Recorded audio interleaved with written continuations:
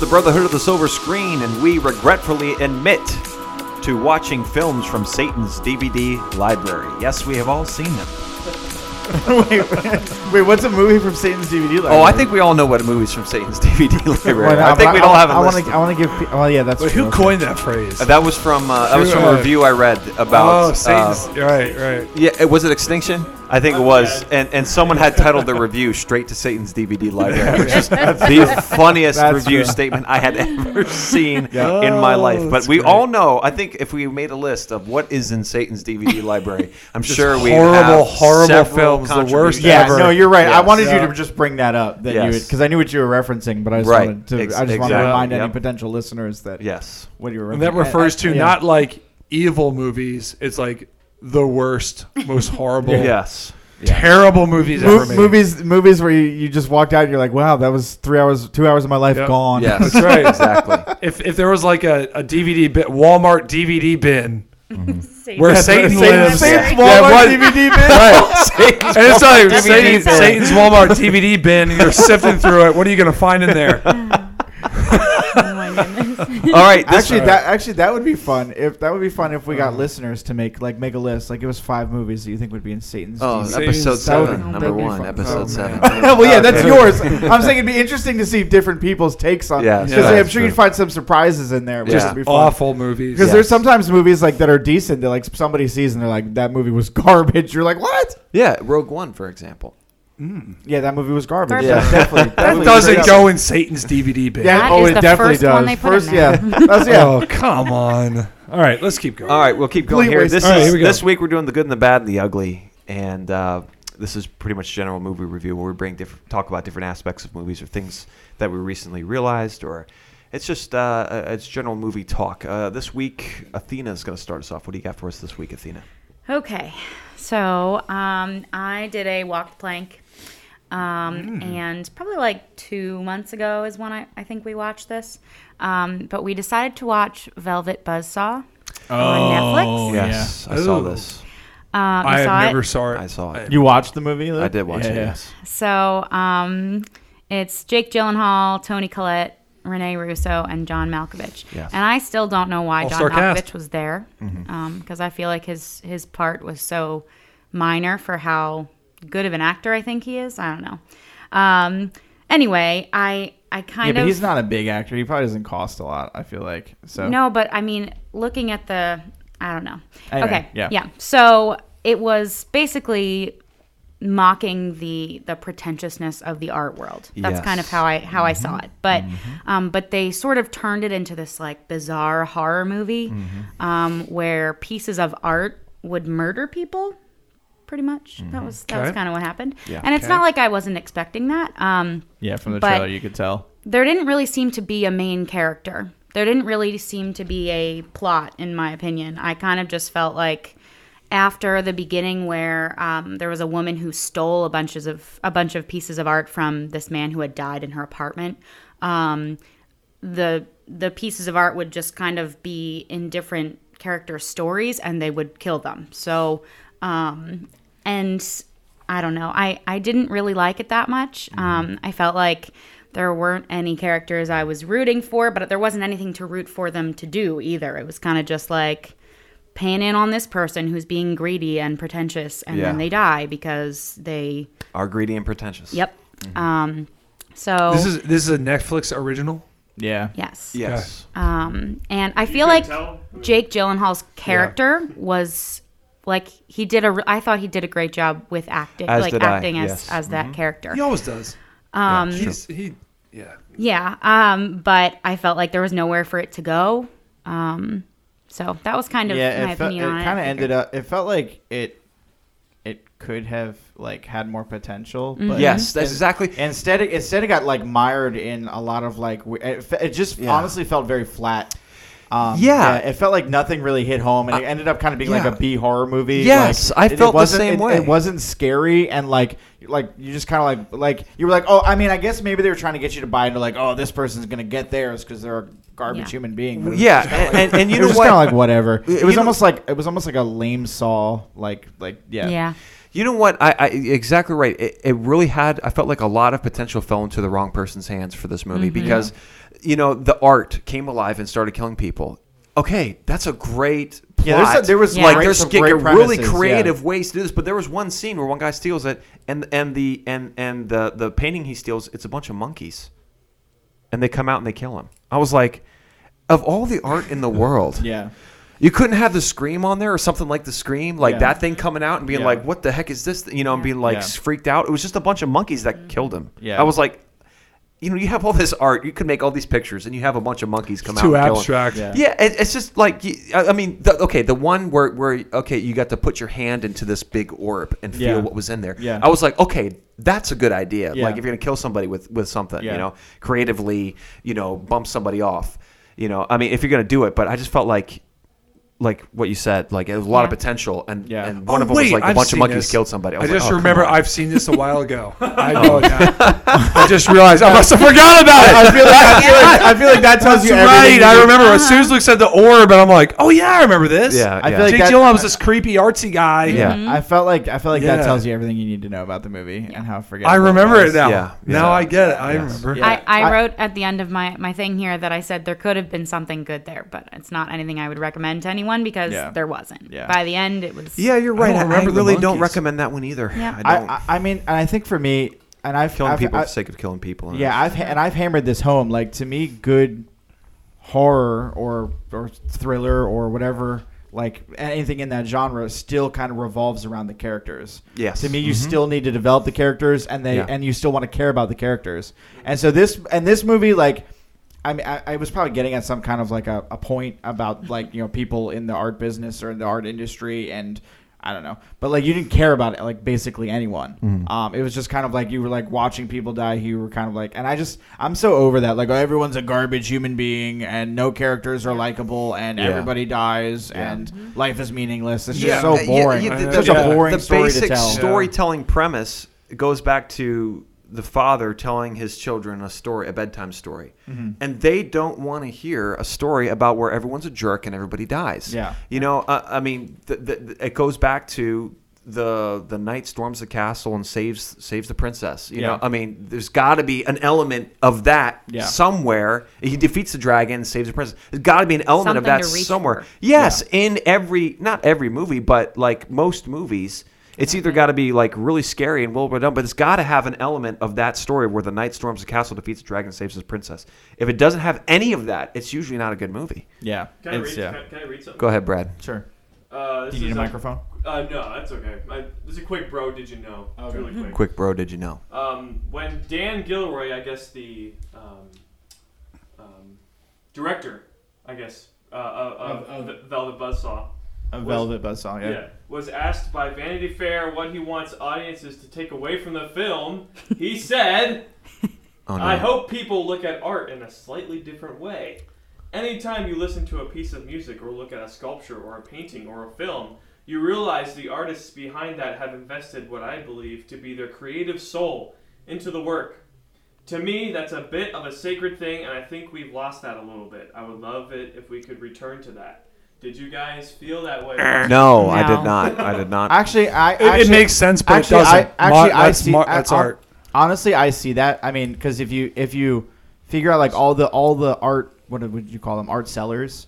Like all their motives was basically just like, how does this make us money? And they'd be like, oh, that's beautiful. And like, well, what the heck is that? Like, like, what the heck is that? Exactly. Whereas the pieces that come alive are pieces that like this dude who apparently had like a terrible life. And like put all his like trauma into the art, and that's what like makes it come alive. Well, he made the paintings with blood. Yeah, he made it like with like with his own blood and stuff like that. So like it makes sense. I don't know if it was his own blood. It was other people's blood. Oh, okay. Oh, that would be interesting. That would have been an interesting concept, but I didn't. I didn't get the takeaway there. It's just. To me, it just fell flat though. Like like him saying, like I shouldn't need him to say that. Yes, exactly. Like to get the and him saying that, it makes sense to me. Like I can piece it together. But I was just so like, why did I watch this movie? I was very much like this like straight to Satan. These artsy people are so out of touch. They're out of touch with reality. Well, and Dan Gilroy did Nightcrawler. Yeah, like which was such a great film. Yeah, he's done other great movies. So a lot of the reviews I read were just people saying Nightcrawler was so good. What did this guy? What was he thinking? Yeah, what was his goal here? Because poor execution on a good idea. I think. I definitely agree with that. Yeah. All right, thanks, Athena. Dub, what do you got? I have a Bro Did You Know? Okay, and like I usually do, but this one's quite interesting because September 26th was Jim Caviezel's birthday. I know this is a little bit ago. But as we know, Passion of the Christ 2 is happening. You guys know that? What? Yeah, the resurrection, yeah. I did not. You didn't know that? I didn't know that. Oh, it's happening. Yeah, starring him. Okay. So it's another... They're going after Christ died, after he rose, what happened? Aramaic and Mel Gibson? That's what I'm hearing. Or British accents? No British accents. Wow, okay. So apparently it is happening. Okay. I'm surprised you guys don't know that, but so yeah, they probably don't want you to know that. So I found this little review and it was actually pretty good. It talked about the original Passion of the Christ. Yeah. And so I'm just going to read it. It's pretty short, but I'm just going to read it because I found it very interesting. The Passion of the Christ is the highest grossing rated R movie in the U.S. Of all time. Yep. At $370.8 million. I knew it was high. I didn't think it was number one, maybe because I got mixed up with the worldwide one. But worldwide, it grossed $611 million. Most importantly, it reached many souls around the world. Mel Gibson paid $30 million out of his own pocket for the production because no studio would take on the project, and Jim Caviezel was warned not to take the role of Jesus because it would ruin his career. Which it almost has. Yeah, but I'll say this at the end. Yeah. Okay. During the filming, Caviezel lost 45 pounds, was struck by lightning, accidentally scourged with a whip twice, leaving a 14-inch scar, had his shoulder dislocated, and suffered from pneumonia and hypothermia from hanging mostly naked on the cross for several hours outside. His body was so stressed and exhausted from playing the role that he had to have 2 open heart surgeries after the production. Oh my goodness. The crucifixion scene alone took 5 weeks of the 2-month filming time. Wow. So the 5 month or 2 month? 2-month filming time. It took 5 weeks. 5 weeks. So a month and a week. Three of the rest of the weeks was just the rest of the movie. It was the rest of it, yeah. Wait. You're saying that film was shot in 2 months?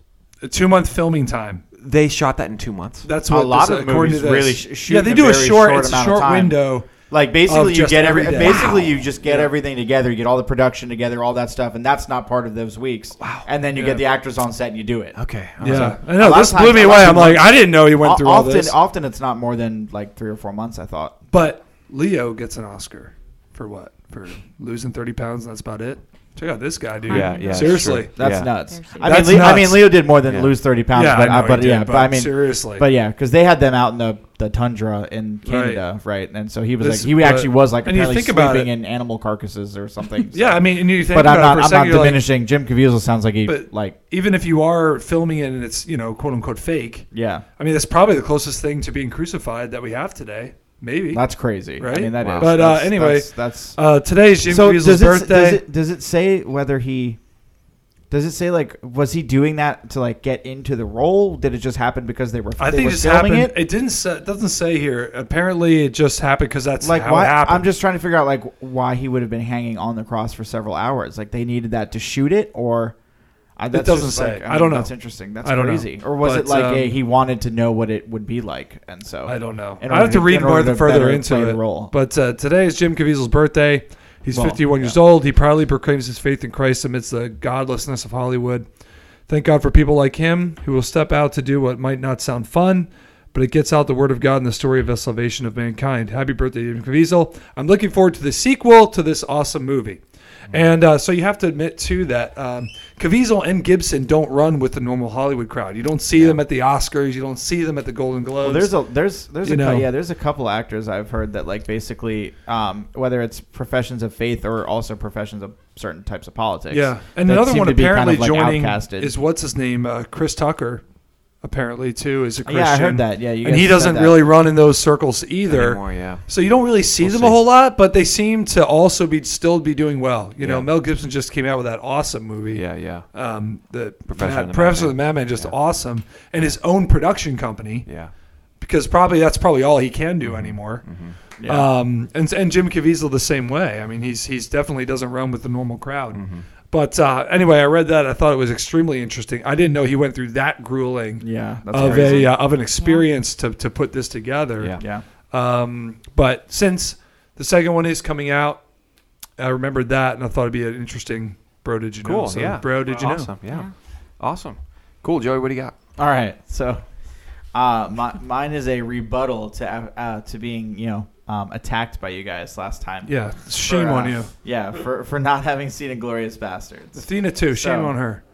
Why? Because you didn't see it either. No, she'd Inglourious seen Bastards? it. Yeah, I did. That was Wait, how'd you see it? That was the whole point. Years ago. Yeah, that's even worse. She saw it we years talked ago when about it came this out. last time. We talked. We about said that this. you say it. It's that I haven't seen The Godfather. We said that she hasn't seen like most important movies. But she Oh, saw that's not Inglourious true. Bastards like a good year before you saw it. Oh, No, more than that. like she I saw it when it came out. She Oh. saw it when it came out, and Okay. I missed it. That makes Yeah, sense. we Makes went sense. through this stuff. Yeah, I don't All right. remember. Oh, okay. Joey was not completely, but well scorned. Yeah, I was like flogged by you guys verbally for not seeing this. You movie. deserve it. Yeah, So- you deserve to be flogged again. I Go see. ahead. Okay, so I mean, from my perspective, that was not deserved. I'm sorry. Like, okay, so I honestly I thought the movie was really good, but like I was not like this was to me like to get flogged like that. This movie Yeah. should have been like a top 50 movie of all time kind of a thing. And like I Where is it on IMDb, Brad? But you love Might what's be his top name? 50. Huh? Tarantino? Yeah. I haven't honestly seen that many Tarantino movies. I really liked what we talked about Once Upon a Time in Hollywood. Oh, okay. I've seen his original two, that like I Pulp Fiction and Reservoir Dogs. Yeah. Which are both really good. And I've seen Django Unchained. I'm trying to think if I've seen any others. I haven't seen any of the I Kill actually never Bills, saw Django. Yeah. I But don't anyway, wanna see so any of okay, this. so my Hear the review of this review. movie is that so basically I just like I didn't think it was a bad movie or anything. I'm not trying to say that. Like I honestly thought it was a great movie. I guess for me like I thought that I don't know, it's like so one thing that he does which I think is really really cool, and I think I wish more movies would do this, is that like he's telling an overall narrative, right? Like an overall story, which is great, but like every scene is like its own story. And like he just crafts every scene with such care that like you're invested in the moment just as much. You're never like I feel like there are so many times where movies like do filler scenes where it's like, okay, we just need to explain this bit in order to fill the story. And so they Oh, it's number 86. Number 80. Okay, so it's not top 50. 100. top 100. Okay, so maybe still being a top 100, I needed to see that, but I still don't know if I deserve the flack, but okay. But anyway, so I'll say that like for me personally, I was kind of like surprised by certain things in the narrative overall. Like it's called Inglourious Bastards, but I feel like we did not get to see them nearly as much as we you're should right. have. Yeah. I don't understand that. Like Yeah. I was You're very right. confused. Like I was really kind of not engaged in the overall like overarching plot entirely as much as I was with like seeing certain characters and stuff that like didn't really happen. Like we get to see like they developed them like a little bit in that incredible scene with like where the bear Jew comes out, right? Yeah, It's to yeah. do with the baseball bat. Like that's incredible. That scene is amazing. Yeah. But then like we literally like don't get to see any other exploits of theirs before Yeah. Before the very end. Before the very end where Yeah. where most of them. But the whole basement scene was them. That's it was a couple of them. It was A couple of them. and so that's the thing. So like Stieglitz. to me like individual crafted scenes like that introduction of Hans Landa that opening scene, the scene with the bear Jew and the scene in the basement were like incredible, just I know. incredible. Yeah. Like I mean, I was really like like just amazed by those scenes. But just like some of the overall plot, I found kind of like I just wasn't as invested and was kind of wishing he had done other things. And I think he did it based off of a book, so it may not even have. I don't know if like been his fault. Yeah, it may not even have been Tarantino's like writing capabilities in that. Right. But like, I mean, the scene with like not getting to see the Inglourious Bastards as much, like their previous exploits before the final, the mission. It sounds like a problem that could be solved if you just give it a different title. You know, the title gives you unrealistic expectations. That's true, yeah. If you would have just called it something else, Yeah. it probably would have made more sense. That's true. But even like so, like if you also take, I didn't really enjoy like what happened to Shoshana at the end. Yeah. Like where she shoots Daniel Bruhl's character, Yeah. right? And then like he's Burns after herself. 3 shots in the back, he turns around and he's able to shoot her. And it just, I don't know, it was kind of like disappointing to me. Yeah. It was like, and I know that like she then gets her revenge by burning everyone in the thing, and But she didn't even get to enjoy and she's it. like martyred, but she doesn't even get to enjoy it. It was just kind of like, it was just kind of like sad. Like I don't know. And I didn't really understand the narrative point behind it, why you would go that route instead of a different route. I don't know. I was just kind of surprised and confused by that. And I just like, in general, I wasn't really invested in the overall plot for some reason. Like the kind of like spy espionage. I think I thought it was kind of unbelievable, which I guess it was because it was like alternate history. But like Hitler and Hitler was so paranoid towards the end. Like, but Hitler and everybody else gets together for a movie. I don't know. It kind of was, a lot of it was like kind of unbelievable to me. And I was like, I don't know. Mm-hmm. I was just kind of. So interesting. Dominic DeCoco. Arrivederci. Yeah. Arrivederci. Yeah. Correcto. Yeah. So like I felt like maybe my issue isn't with So maybe my issue isn't with Tarantino at all, because again, if he did this based off of a book, it may not have been him. But like he does, like in terms of tone, that movie's incredible. Like the violence and the seriousness of it, it's like a comedy of horrors. But the way he plays with tone and the characters and stuff. Mm-hmm. There was a lot. That was Christoph Waltz breakout. Yeah, that was he was incredible in that. Like he was so terrifying. He was so scary, dude. Yeah.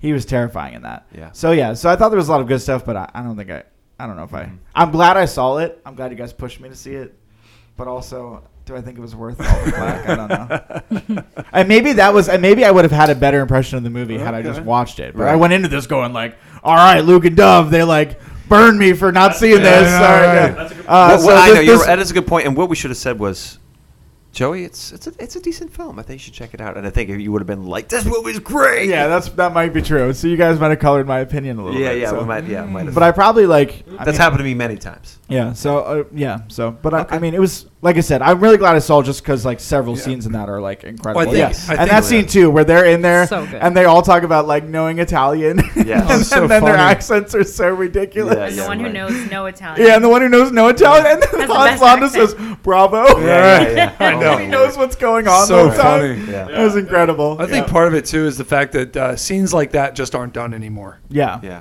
Well, the scene in the basement, and it's like it's just dialogue, really. Yeah. And the whole time you're sitting on the edge of your seat just from people talking. Yes. Yeah. And in the very beginning, when he's sitting down with that guy, and he's got people hiding in the basement, and he's got to somehow. It's so, I don't know, it's just so tense. Yeah, when Stiglitz... You don't see that too often. Say goodbye to your Nazi balls. Stiglitz. Oh, my word. Stiglitz. Whenever that guy, he would in the basement, he would pat him on the back or something. And Stiglitz he's just this powder keg just waiting. Right, exactly. Yeah. Oh, my goodness. All right, cool. All right. Congratulations, Joey. You have to say Nazis. That's right, Nazis. Yeah. And I want but he doesn't. Stiglitz doesn't say it. It's the best. Remember, now you can go back, watch Hollywood again, and remember the Inglorious. I think it was DeCoco Coffee or something like that. The little plug. Oh, really? It was Okay, they mentioned they throw it out there. I think I said that last podcast. They throw out an Inglorious Bastards reference in Hollywood. Gotcha. But. Okay. I did a lot of writing for this podcast, and I also wrote an additional review. Dove, can you please cue the music? It has to do with the Shawshank Redemption, Brad. I think you're going to like this. Oh, boy. I'm going to talk about I'm going to get philosophical on I'm going to get philosophical. Dove's going to play some music. I'm going to get philosophical on the Shawshank Redemption. During the music? Despite his best efforts, Stephen King declares himself to be a huge fan of the one person he seeks to destroy, that is, Jesus Christ. After recently rewatching IMDb's highest-rated film, something in my mind is carrying way more weight than any accolade from Rotten Tomatoes. One must conclude that The Shawshank Redemption continues to be relevant, entertaining, timeless, and just beautiful. From the score to the scenery, the acting to the actors, the directing to the delivery, Stephen King's adaptation of the Rita Hayworth Redemption deserves its top spot. Simply put, it's still got it. There are themes, however, in King's novels and movies, besides just scares, small towns, and the American Northeast. As sure as a nod to aliens and the supernatural, there is a head jerk to an anti-Christian message. Far right-wing, fundamental, Bible-thumping, scripture-quoting hypocrites and hicks pervade his books and films.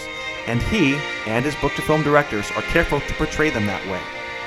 These Christian antagonists appear in The Mist, It, Misery, Carrie, and The Shawshank Redemption in addition to others that I have not seen, as King questionably goes out of his way to bash all things Christian. King has gone on to record himself as saying that religion is a very dangerous tool that's been misused by a lot of people. Curiously, he still chooses to believe in God. Regarding The Shawshank Redemption, King has said, "When I first saw it, I realized that the screenwriter made not just one of the best movies ever done for my work, but a potential movie classic." This is a profound quote, especially given that the screenwriter, Frank Darabont, made a movie about the life and times of Jesus the Messiah, aka The Shawshank Redemption. When one begins to consider the staggering evidence that Andy Dufresne is an almost pound-for-pound representation of Jesus Christ, you just got to wonder, how did they miss this? Spoilers. Let's start with the Warden, Warden Norton. A church-going fundamentalist World War II-era Baptist, Norton is the quintessential Pharisee. The head guard, Captain Hadley, and his minions are the Romans. After Dufresne enters prison, he gathers friends around him who represent the disciples, with his best friend Red being Peter. Let's not stop here. Jesus enters at earth as a baby, of whom it is said he came unto his own, but his own did not receive him. And he will not cry aloud or lift up his voice, or make it heard in the street. A bruised reed he will not break, and a faintly burning wick he will not quench. He will faithfully bring forth justice. Dufresne came to prison, of whom it was said he had a quiet way about him, a walk and talk that just wasn't normal around here. He strolled like a man in a park without a care or a worry in the world, like he had on an invisible coat that would shield him from this place. Christ and Andy are both the only innocent people who suffered unjustly in the worlds that they inhabited. Both were noticeably out of place, and both faithfully brought forth justice to those same worlds. Both blessed the people en masse. Christ fed the 5,000. Andy played music over the loudspeaker to all the inmates. Both rebuked their Peters. Christ rebuked his when Peter told him that he would not die, and Andy rebuked Red when Red told him to give up hope and redemption and freedom. Both began reforming their worlds. Christ taught everywhere he went, educated his target audience, that is Israel, reformed Paul and used him as a disciple instead of a persecutor. Paul is murdered later, and did not listen to the Pharisees who tried to stop him. Andy taught everywhere he went, educated his target audience, the inmates, by building a library, reformed Tommy and used him as a student instead of a criminal. Tommy is murdered later, and did not listen to Warden Norton who tried to stop him. Both were thought to be dead. Christ died after suffering his greatest persecution for a crime he did not commit, was resurrected after 3 days in the ground, revealed himself to a people who did not recognize him, and was raised to heaven where he sits reforming the earth. Andy did not attend roll call after suffering his greatest persecution for a crime he did not commit, was resurrected after crawling through a sewage tunnel in the ground, revealed himself to people who did not recognize him, and went to a tropical island off the coast of Mexico where we see him restoring an old boat. Both predicted their death and resurrection. None of their disciples believed them. Both told their disciples that they are going to prepare a place for them. Both groups of disciples told stories about them after they left. Both destroyed the religious persecutors of their day. And amazingly, both used the Bible to accomplish all of these things. The similarities do not stop here, but I will leave you to discover the rest. In all of this, King attacks Jesus and his children with his mouth. With his actions, he praises his God who created him. With his right hand, King seeks to destroy the legacy of Jesus Christ. With his left, he perpetuates it. It is an incredible thing that, in King's campaign to profane the God and the Bible, he can find no better hero than Jesus Christ himself to do it. The end result is that Stephen King gets hoisted on his own petard. Surely the wrath of man shall praise thee. And that's my review of The Shawshank Redemption. That was so dramatic. Yes, it is. It was. But it's pretty incredible when you think about it. How'd you first of all, that was very well done. Oh, thank you. How did you... It got me into a mindset. I've always been in a mindset ever since Dad pointed out from reading that book, the Hero's Journey, where it marks the 12 steps of a hero. If you listen to episode 0 of this podcast, I talk about this book. And it details what makes a hero a hero. Mm-hmm. And the hero cycle. Yeah, the hero cycle, right? Yeah. How do you make a hero? You know, what are the marks? And Dad realized that the guy who's doing it, though he doesn't mention Jesus, pretty much details Jesus. Yeah. And, you know, almost all of them that he says that this is how you make a good hero, they can almost all of them be applied to Christ. And ever since then, I've been viewing movies with that mindset of our greatest heroes are based on Christ. And I kind of applied that to this one. I was like, you know, kind of like the same thing happens. You know, Andy dies, right? And everyone thinks he's dead, but then he comes back and he's alive. He was never dead, kind of a thing. And I just started make there's a lot of similarities. And it's IMDb's top-rated film. And we cannot help but be influenced by Jesus Christ everywhere we go, even our Hollywood films. I think it says something. That's one of the greatest representations of Jesus Christ I've ever seen in a movie, without actually saying it. And so, because we've always viewed the Shawshank Redemption as anti-Christ because of the warden. He's always the Bible-toting guy. Yes. But you felt that same way, too, for a while. I did, but then I realized once you place Andy in the context of Christ, you realize that warden is the Pharisees, the Bible thumping hypocrites, right? And which they did not understand the Bible at all. It turns out, as same with warden, and not only that, there's also a similarity where Christ tells the Pharisees, "You will see the Son of Man coming in the clouds." And then what does warden do? He looks up and he sees the sign, "His judgment cometh," and that right quick. There's another one. It's just like similarity after similarity. We can't help but. Do you think they did it unknowingly? Yes, I think it was a complete accident. They don't realize that Jesus Christ is the greatest example of a hero, of which we base off all of our greatest heroes. They don't realize it. So they accidentally did all those similarities and had no idea. Had no idea. That's very interesting. Yes. Yep. That was a really great review, though. Oh, thank you. Anyway, that wraps up this month's The Good and the You're Bad welcome. and the Ugly. So next month we're going to be reviewing the big ticket item, which is you got to save that review for your book. Okay, when I write that my you're book. writing. Yes, I'm sure. Yes. If everyone doesn't know, Luke is writing a book. I did not know. He already has about half of it complete. He just has to get it all together. Just put it all together. Humbleness and how I achieved it, and how you can too. That's what I'm calling it. Volume 1 of 50. Yeah, Volume 1. Yeah, first edition. Forward by me. And it opens with that review. Yes, it opens with that review. Anyway, okay, folks, thanks for listening. We will see you guys next week.